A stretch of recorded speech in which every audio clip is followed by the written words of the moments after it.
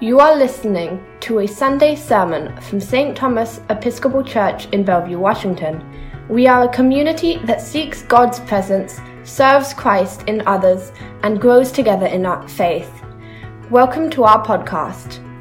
The following sermon was preached on the 24th Sunday after Pentecost, November 15, 2020, by the Reverend Steve Best, Associate for Couples and Family Life at St. Thomas.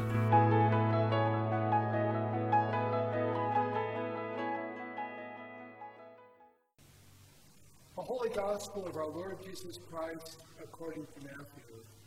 Glory to you, Lord Christ. Jesus said, "It is as if a man going on a journey summoned his slaves and entrusted his property to them. To one he gave 5 talents, to another 2, to another 1, to each according to his ability. Then he went away.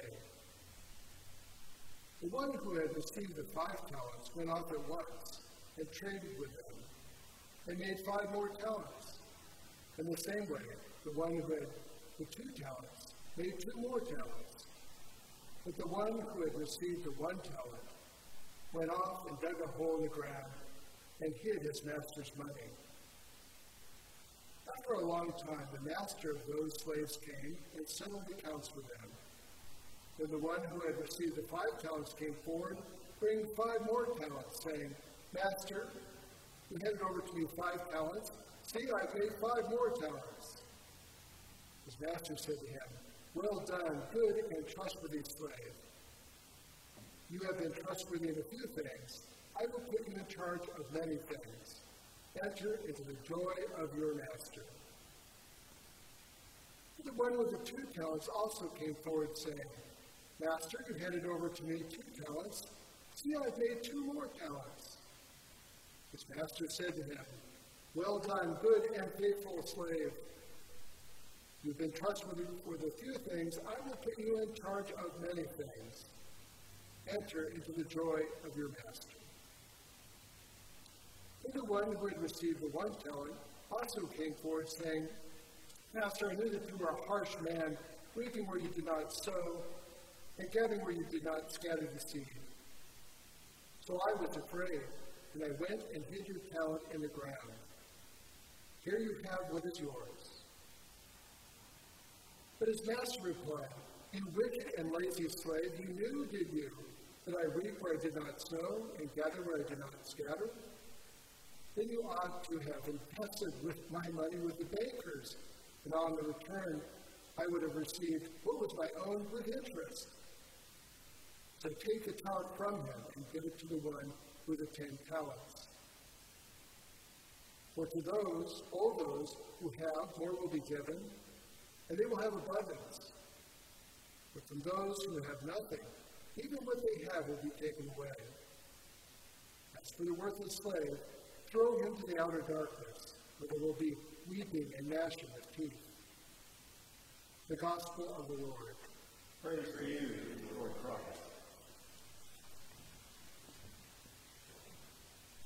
Well, there is no doubt about it, the Church's lectionary readings in November proclaim the end of time.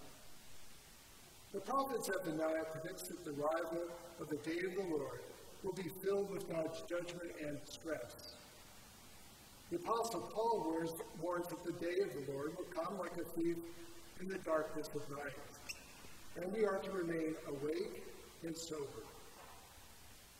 Jesus himself alerts us that we need to be awake and attentive, using our gifts and talents wisely, or we too could find ourselves in a worse place than we are, a place of eternal weeping and gnashing of our teeth. As apocalyptic as this imagery happens to be in today's lessons, our human destiny needs to be seen from the vantage point of salvation. What brings us in touch with saving grace? And the courage to heed God's righteous judgments. Make the hard decisions about our lives. Celebrate the new life within us that Christ inspires. In both the Hebrew and Christian scriptures, there's the notion of the day of the Lord. Now, often we think of Sunday or the Sabbath as the day of the Lord. But the more expansive way of thinking about the day of the Lord is To see it as the moment in time that God has become weary from watching and waiting, He's decided to intervene directly in our lives in such a way that we are compelled to act. It involves risk and courage, faith in matters of conscience. There are few places in our world where this is demonstrated more clearly and profoundly than in the lives of those who are currently or have served sacrificially and courageously in our armed forces. Today we honor their service, but we also look to them as examples of courageous lives, lived out in the very center of the struggle for peace and justice in our country and throughout the world. Their moral and spiritual battlefields are numerous and dangerous, often leading them to places where they experience post-traumatic stress, and a new condition the mental health profession has recently identified as the pain of moral injury, when you're asked to do something against your conscience. One such example is that of National Guard Major Adam DeMarco, who experienced moral injury during his dedicated and extremely difficult service to our country. On June 1st, 2020, as many of us vividly recall, in the aftermath of the police killing of George Floyd in Minneapolis, there were large demonstrations in Washington, D.C. and across our nation. At Lafayette Square in Washington, D.C., near the White House and St. John's Episcopal Church, federal police forcefully cleared peaceful protesters and clergy, Episcopal clergy, I might add, and National Guardsmen were then ordered by their superiors to advance to the fence line of the park. Fortunately, they stopped before engaging the demonstrators. However, Major Adam DeMarco was so shaken by the event that he had to speak out. In a congressional hearing, Major DeMarco testified that, and I quote, "In the days following June 1st, I struggled to process what had taken place, to the point that I was sleeping very little. I knew something was wrong. Right as I speak, there are men and women in our armed forces whose jobs, already stressful enough, are wondering if this will happen again, or when it will happen again, as they anxiously await the transfer of power from one president to the next. Will there be another Lafayette Square?" These dedicated and brave military men and women are left wondering if their gifts of service and talents will be used for the betterment and protection of our country, the country they love, and the Constitution they are sworn to protect. Or will their talents be wasted, like the slave in today's story, whose talent was buried and not invested because of fear?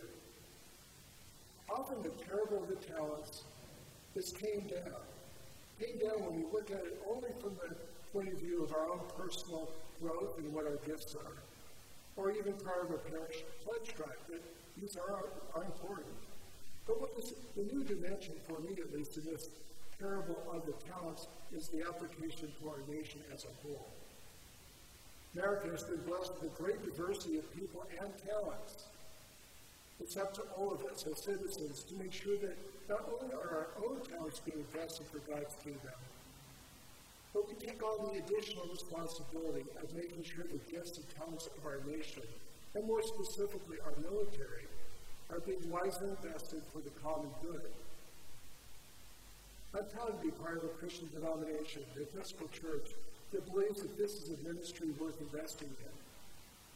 Some of the unsung heroes of our church are our military chaplains, whose very job it is to help military personnel and their families become all that God desires for them to be, to help them with moral injuries, to help them with post-traumatic stress, and most important, find grace.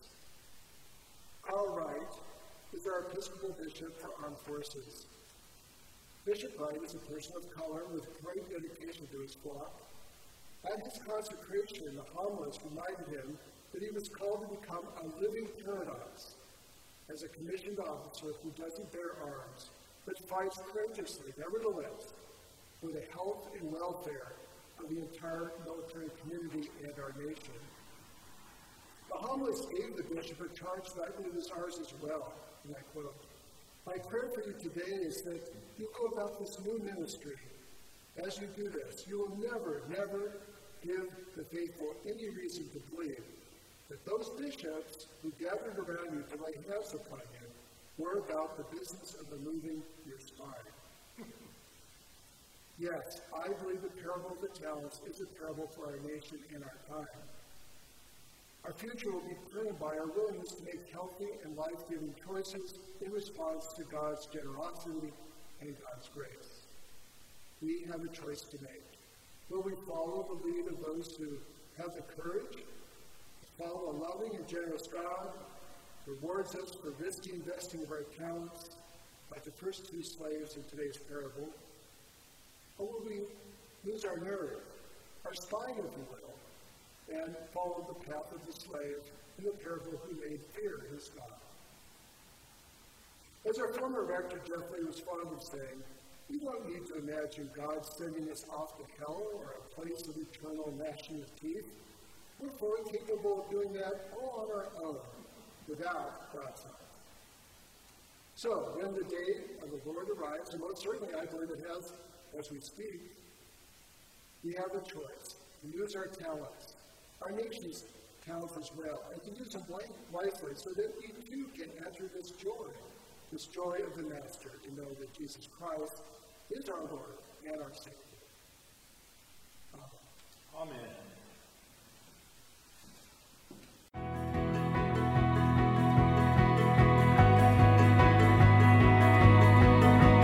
For more information about St. Thomas Episcopal Church, please visit our website at www.stthomasmedina.org.